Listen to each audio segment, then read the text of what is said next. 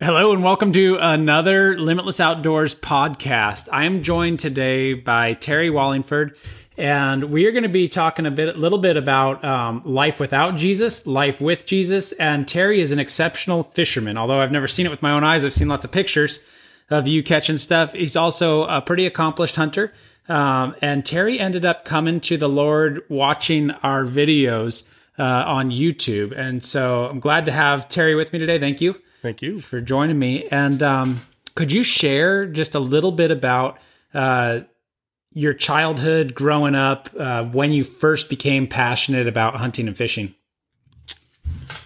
Oh, my dad was quite the hunter, and he learned to hunt from my mom's dad, kind of raised him as well. In the Selkirks, actually, Unit 113. Oh, okay. Cusick, Usk for Port area. So the Washington Eastern side. Washington. Okay. And we moved to the west side early on, but every hunting season was clear back to Eastern Washington. So I got to grow up hunting whitetails with my dad, and that's where my passion would be. It took me forever to kill my first buck. I had massive buck fever.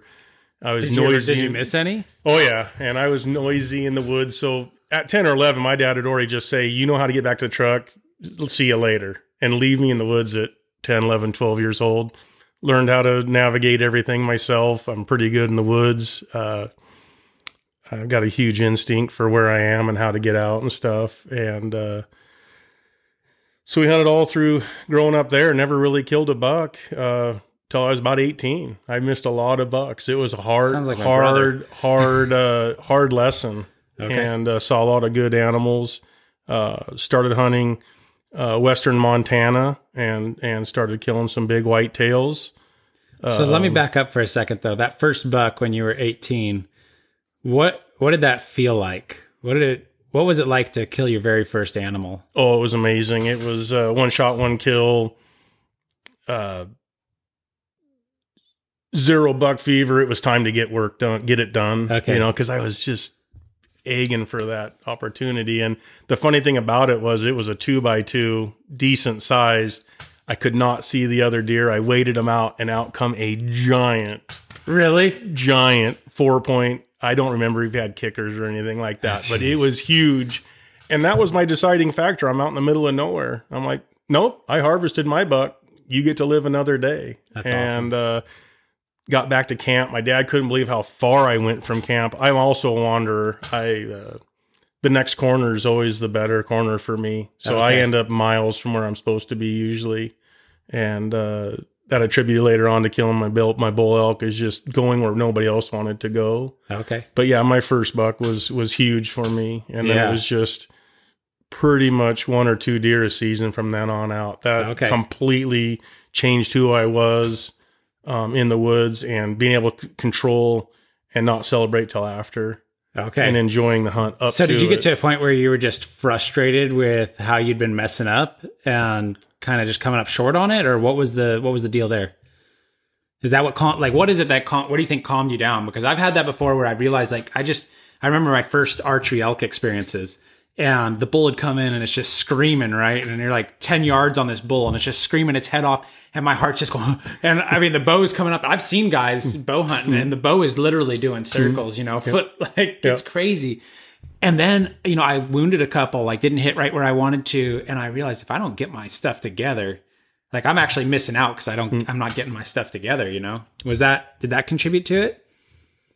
I really think I was far enough I was far enough back in growing up on public land hunting. If that buck gets 300-400 yards away, someone else is going to get it. Okay. And I think that was more of what was going on with me, knowing you're going to blow this opportunity.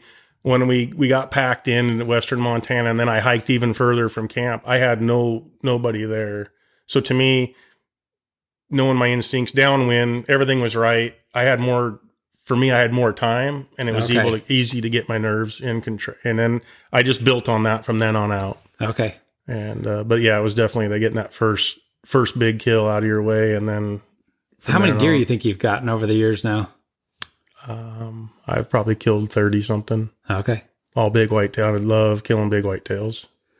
So then fast forward a little bit. What point in here did you get into fishing seriously? Was that from the time you were a little fishing. boy? Yeah. Okay. Yeah. We always, opening day of fishing season was big for us. My dad had some great friends. We always went fishing.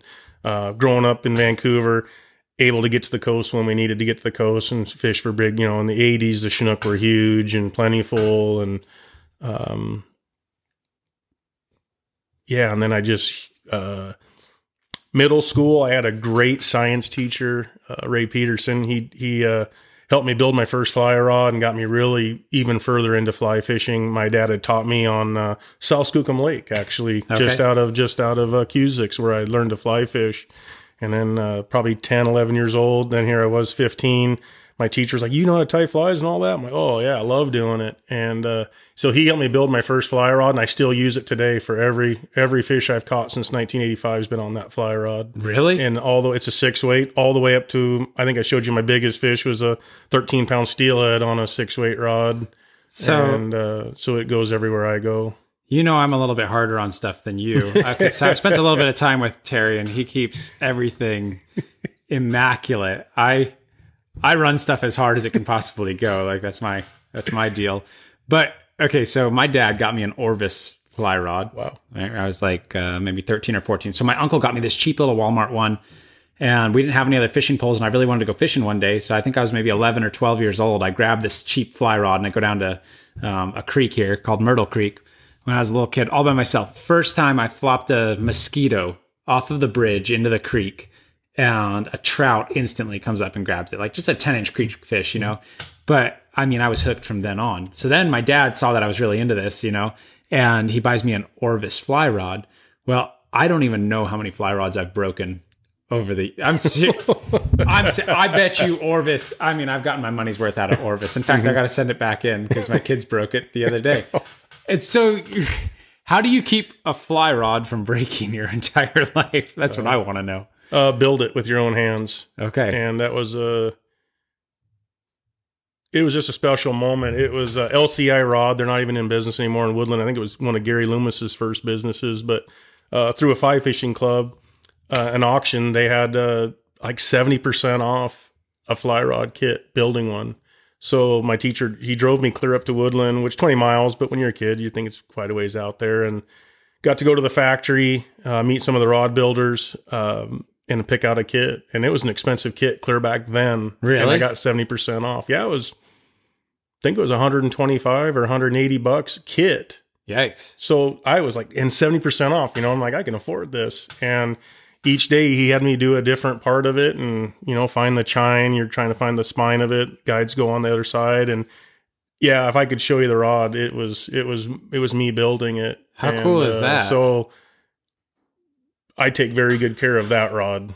Oh yeah. Yeah. All my stuff, but that rod, I watch it everywhere. It's crazy, but that's awesome. I'm trying to catch, my lifetime of fish will be on that rod. As bad as I want a different rod, that's the rod I'll use forever. Yeah. There's something special about that. Yeah. That's kind of interesting though, right? So you have something that you created yourself that you're protective over, that you love and you cherish. How would you feel if somebody took that rod like me and broke it? I'd be heartbroken. So, but I was just thinking about, like, while you were talking, right? I was thinking about how God handcrafted us. David says in one of the Psalms, he says, "You knit me and formed me in my mother's womb. I am made wonderfully and fearfully." And like, I just think about how much God loves us, and then it's a fascinating thought, like, for God who loves us so much that he gave his only begotten son for us, then to all of a sudden either A, we walk away from it, or when we do damage to other people, like, how would you think God feels about that? That's kind of a fascinating thought. Oh, yeah. It's kind of like, or if that fly rod went missing for a while, like, how excited would you be when you found it? Yeah. And if you went missing for a while, and how excited God would be that you came back. Yeah. Isn't that a radical? That is, I like that. What's interesting to me though, so Terry, you've been walking with the Lord now for 4 or 5 months. Yep. February 8th. February 8th.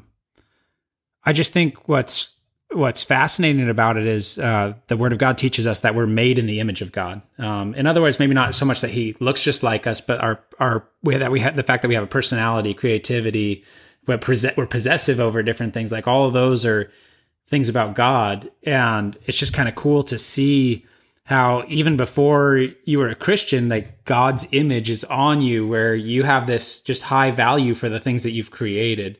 And I think that's a really cool indicator of God being in our lives and how we are made in the image of God. That's pretty radical. Yep.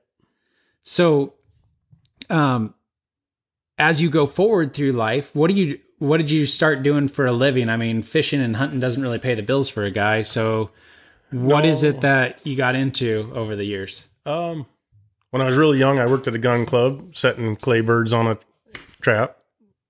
Really? Yeah, did that for a long time. But my dad was a truck driver, and we landscaped our backyard. And he's like, man, I really like doing this. So when I was 10, we started a business. So pretty much instilled a big work ethic in my sisters and I, just like your father did with you. Yeah. So every day after school, weekends, I was working. We kind of set aside. Yeah, my friends got to go play, and they got to play video games. Not me, man. I was working my tail off with my dad. Pretty much. I got one spring break. I remember 14 or 15. I got to go do something with my friends. Other than that, we were working. Okay. And he'd just say, this is the address. I'd ride my bike down to the job after school, and then I get a ride home. I did that. And then when I was getting ready to graduate, he was getting nervous. I'd go off to one of the bigger companies. And so he retired. We started doing that full time. And then, family businesses are tough. Wasn't going the direction I wanted to go. So I took a small break, went to Nebraska and worked on a cattle ranch to help a friend out half a year, and came back and was getting back in the same rut. And then my buddy stepped in, Spencer that was here for my baptism. Yeah. He's like, today's the day. At lunch, he drove me to L&I, and I got my own business started mid-90s and grew it from there. And it had just a lot of, my hard work opened a lot of doors for me and met some great people. And it's a thriving business today, right? It's great. Yeah, I'm slowing it down. During the last recession, we were quite large and had all the work in town. Life was good, and then that just wasn't fulfilling. It was too much. And now we're running about 9-10 guys, and I love it. I love all my employees. We're a family, and yeah, it's just a good place to be right now. So did you have a goal when you were young, when you started that business? Like, was there something you were after? Were you just trying to get by? Did you enjoy it? Did you want to make $1 million? What was the deal? Really wanted to work seasonal and have my falls off. Okay. And in the 90s, early 2000s, life was a little slower. We could work really hard all summer, spring, fall, and have the winters off. Now demands are, even landscaping, and whether it's maintenance or construction, it's a year-round business now. So I kind of had to start picking and choosing what I could do. Had to walk away from fishing for quite a while just because hunting was more passionate. It's hard to do everything. How many, like at its height, did it ever kind of get out of control for you? Like get away from you a little bit? Like you were working way more than you ever wanted to work? Is there a point? I love to work. So okay. It was more... Work comes easy for me. I'd rather be working than doing a lot of things. You need to step back, and I didn't enjoy life as much as I wanted to. I got to see my kids grow up through my wife's pictures. Okay. But yeah. So what would you say to somebody that is getting overloaded with work and kind of, you're on the other side of that now just a little bit, right? So what would you say to somebody that is working their tail off? Like I know a lot of guys, myself included, it's not uncommon to work 60, 70 hours a week. I mean, right? Yeah. And sometimes way more than that. But for what? Yeah, for what? So what would be your advice to somebody that feels like they have to work that much?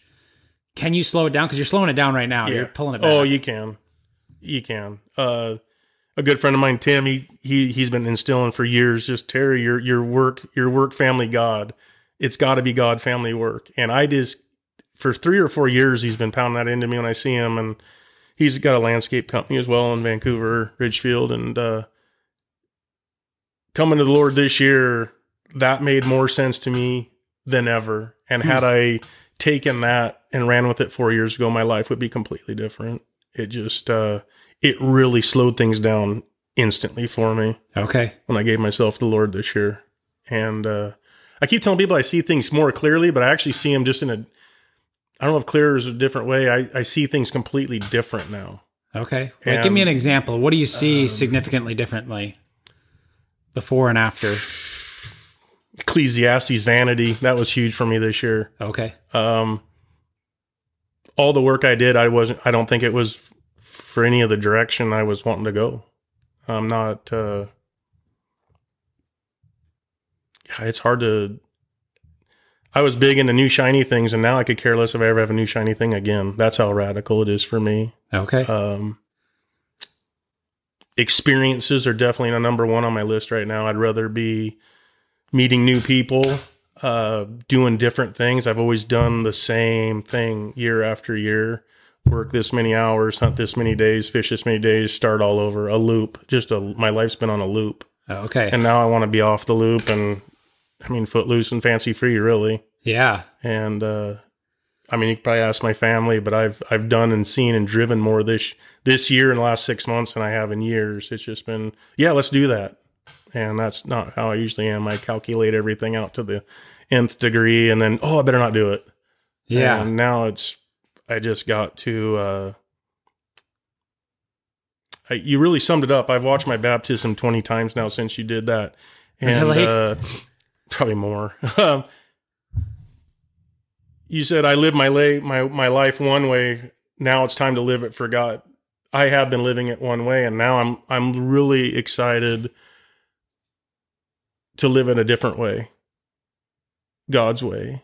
Yeah. And when you raised up your hand, we had lightning and rain and thunder going on, and I was here in the Kootenai River. But you said now to be the man that God wants me to be, the father God wants me to be, and the husband God wants me to be. That was just awesome. All right. Baptism is all about identifying with Jesus' death and then his resurrection beating death and our yoking with him. So we're saying the old man is dead. Now the new life that we live is going to be lived for God. So you've lived your whole life up to this point one way. And now this declaration of baptism is that I'm going to follow Jesus all the days of my life. And the whole idea behind baptism is that it's a public proclamation. When, especially in the first century, like, it meant death and persecution and everything else. And so are you ready to publicly proclaim Jesus as your Lord and Savior? Absolutely. All right. So what we're going to do is I'm going to pray for you, and then we are going to baptize you, right? Okay. And then when we do that, I want you to just plug your nose with one hand and then hold my hand with the other, okay? Okay. All right. Lord, we just lift Terry to you. We thank you for what you have done already in his life, Lord. And I just pray that you would do things in his life that he has never asked, imagined, or even thought were possible, Lord. I pray that you would, Lord, use him mightily in the last half of his life, Lord. I pray that you would just flatten mountains before him, and Lord, that you would use him to expand your kingdom in ways that no one has ever seen before, Lord. I pray that you would help him to be the man of God that you desire him to be, Lord. I pray that you would help him to be the father that you desire him to be and the husband that you desire him to be. And Lord, I just pray that you would speak to him so clearly, Lord, that he would just hear your voice everywhere he goes, Lord, and that he would just know you fully and intimately. I pray this in the mighty name of Jesus Christ. Amen. Amen. All right, Terry. We baptize you in the name of the Father, the Son, and the Holy Spirit.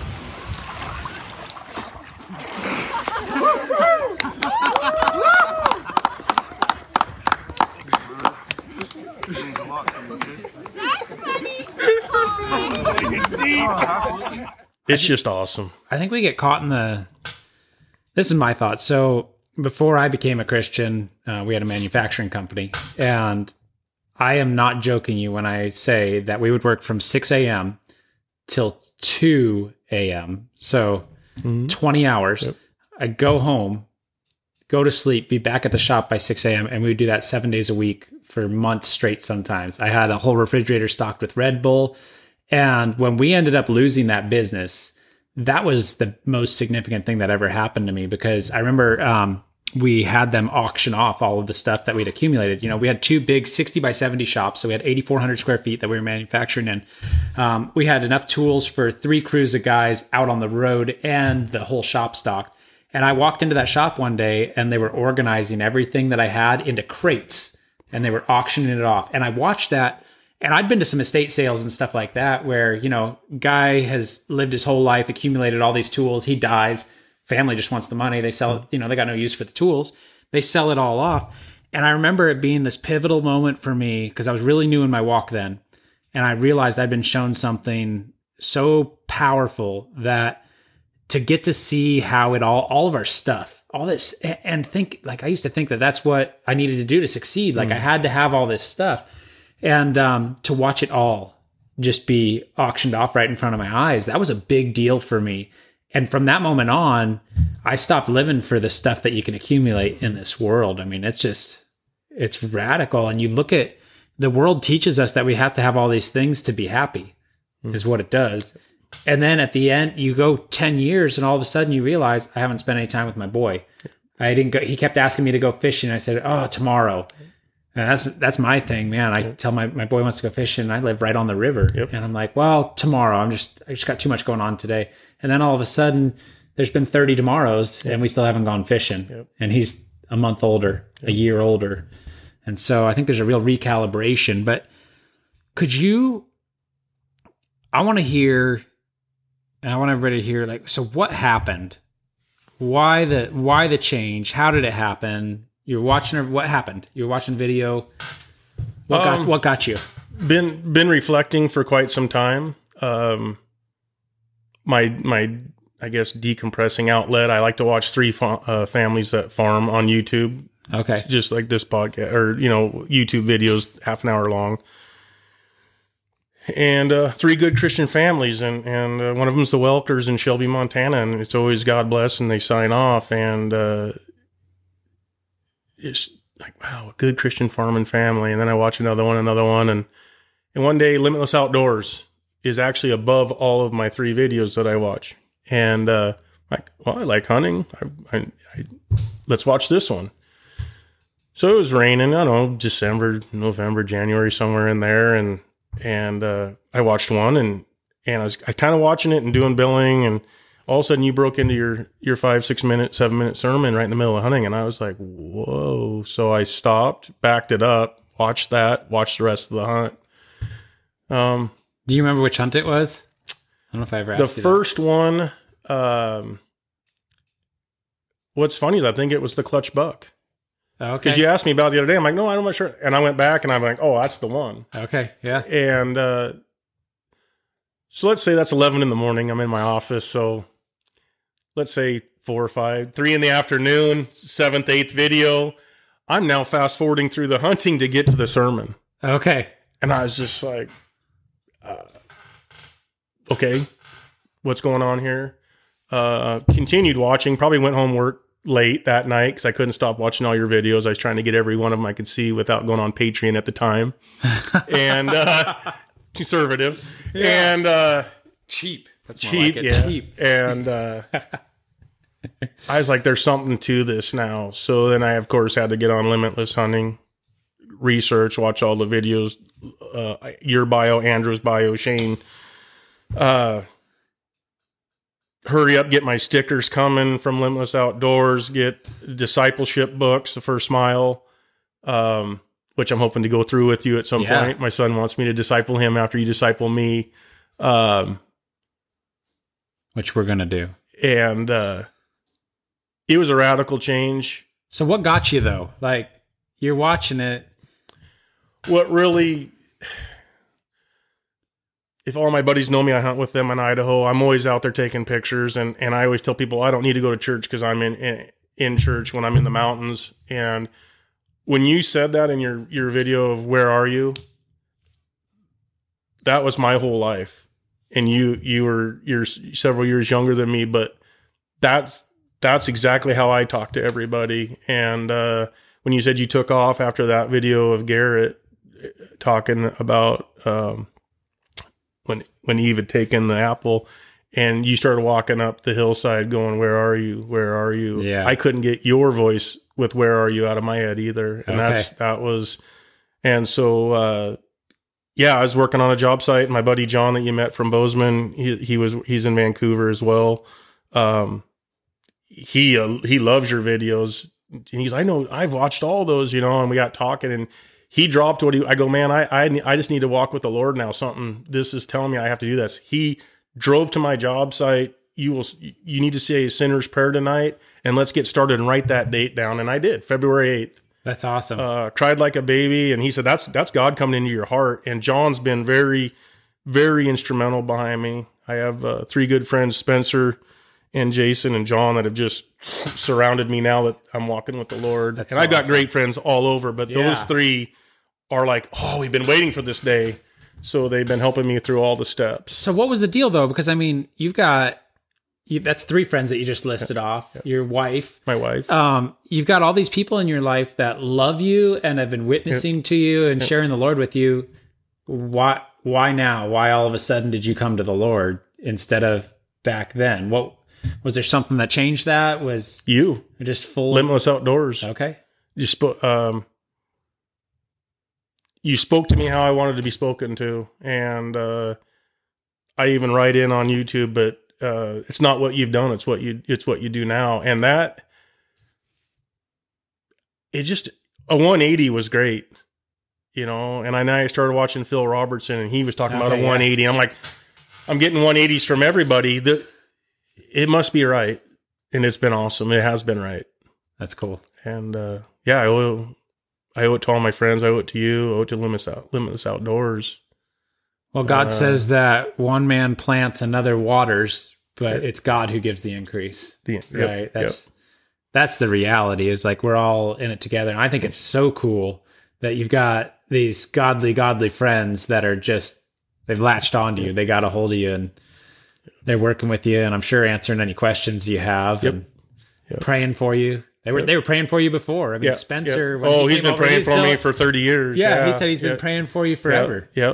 How cool is that? Like sometimes people want to give up, and I know so many people that are just like, man, I've been praying for 10 years that this person would get saved, that they just realize how good God is and the way his love that God has for life. And they get tired of it. But I mean, talking to Spencer, 30 years, he's been praying for your soul. That's radical. He has been there the whole time, just sitting back. No one ever pressured me.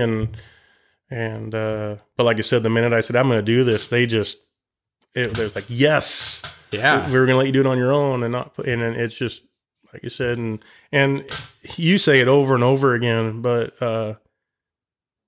1611, fullness of joy. It truly is fullness of joy when you walk with the Lord. I'm just excited. This will be my first hunting season walking with the Lord, and life abundantly. You know, now it's, and I'm on the backside of hunting, 52 years old. I can get lost just looking at the scenery now and not worried about pull the trigger anymore. So do you need a walker? No, I don't need in the woods. Not quite yet. I'll have to get a camouflage one for sure. But no, I'm still somewhat fit. I just go slower. I like big challenges, big mountains, and that's what's hurting the most right now. Is I don't want to give up. I like going where nobody else goes. And man after my own heart. This year will be 10 or 11 days in the Blue Mountains, and it's going to be hard. It's going to be a test. But, you know what you ought to get is some pack animals. I saw that. I saw the writing on the wall a long time ago, and I was like, I got to get into horses. But they're probably going to kill me too. So I don't know if it's an advantage. But I thought, man, how am I going to do this when I'm still 70? I need to get into pack animals. And now there's all sorts of things. They got pack goats, pack llamas, which I don't recommend personally, but that's pack gerbils. Pack gerbils. It's more your style, probably. A pack gerbil. So here's what's cool from my perspective for you, though, is I've just watched you plunge all in. And granted, I didn't know you before, but from what everybody tells me about you before and your own testimony, like your life has radically changed. It's like, from my perspective, I'm watching you just slow down and open up and just take in life. Like, just take it in. And that's a cool thing. I just wonder how much life slips by people because they're just caught up in this is what I got to do. Oh, a lot. Yeah. It has to be. Yeah.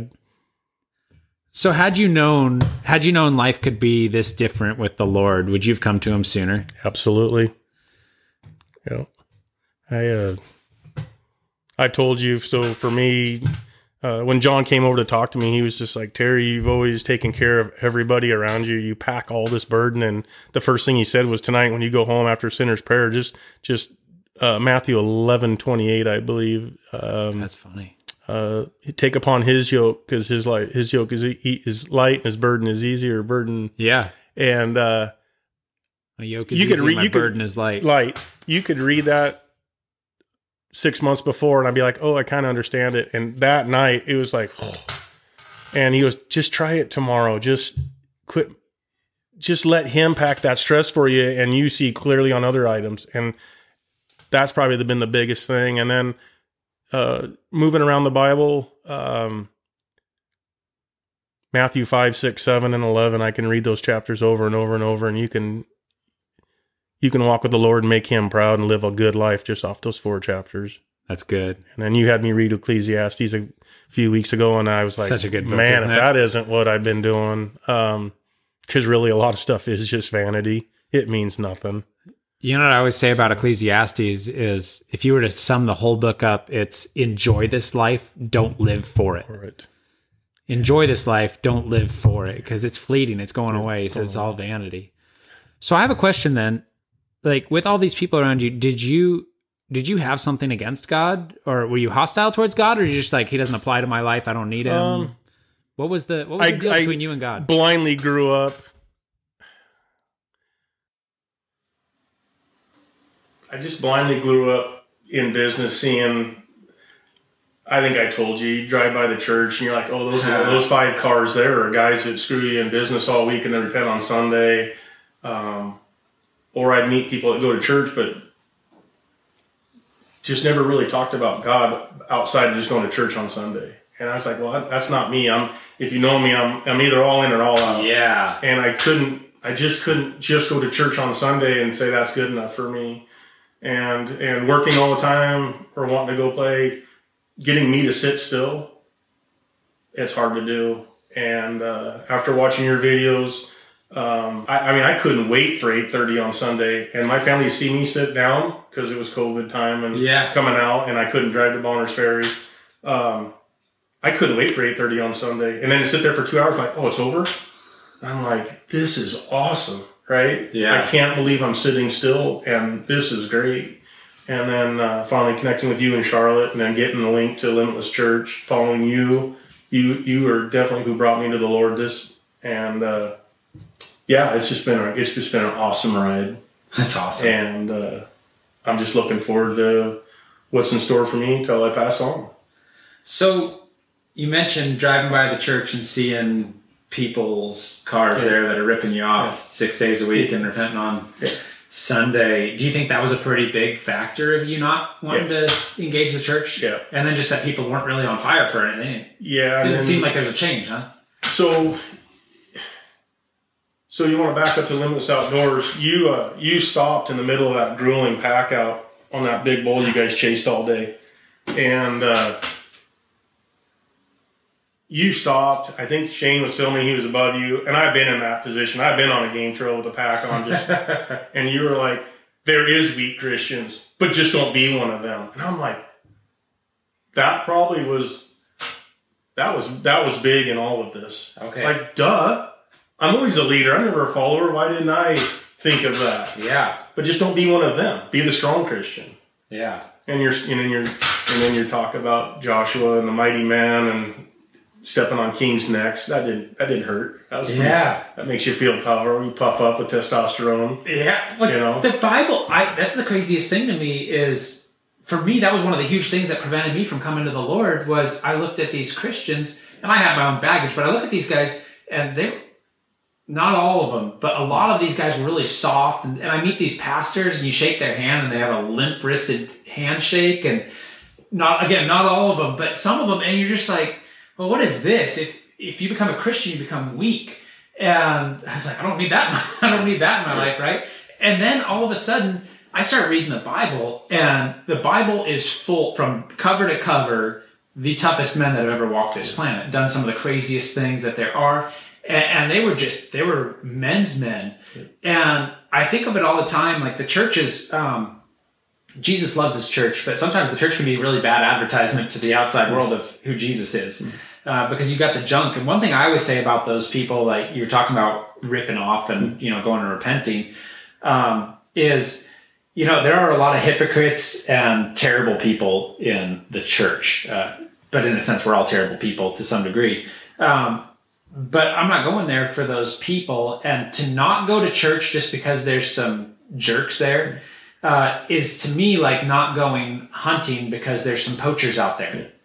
You know what I mean? To say, oh, I'm not going to go to the church because Terry's there and he ripped me off once, or, somebody's there, or they're just hypocrites. That's like saying, I'm not going to go hunting because there's poachers. Like, I'm not going to let the people that are screwing it up ruin it for me, because I'm not going out there because of the other people. I'm going out there to enjoy what God has made. I'm going out there to hunt those animals. I'm not going out for anybody else. And the same is true for me with the church.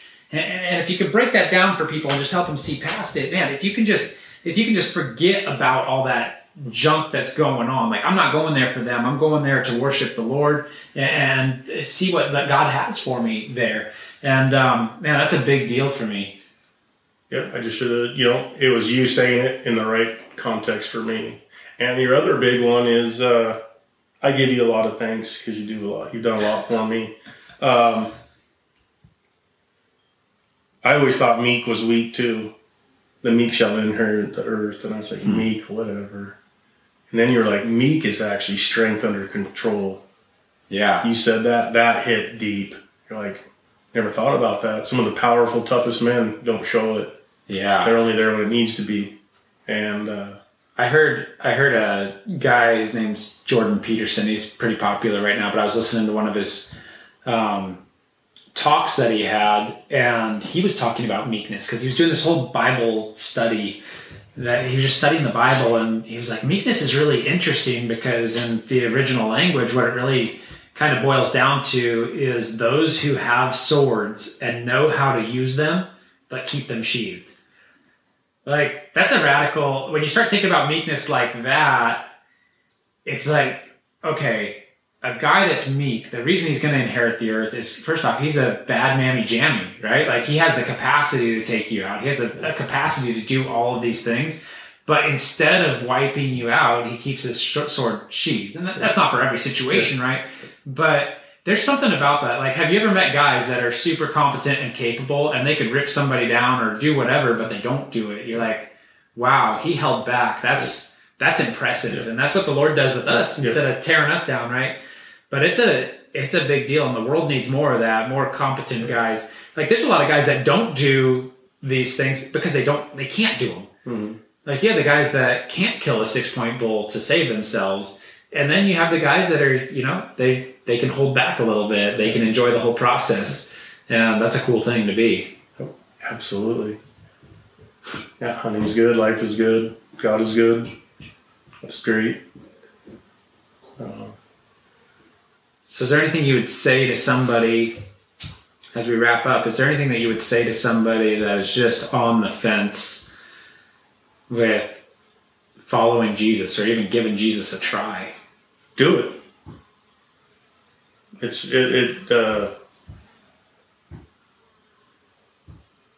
It's fulfilling right now.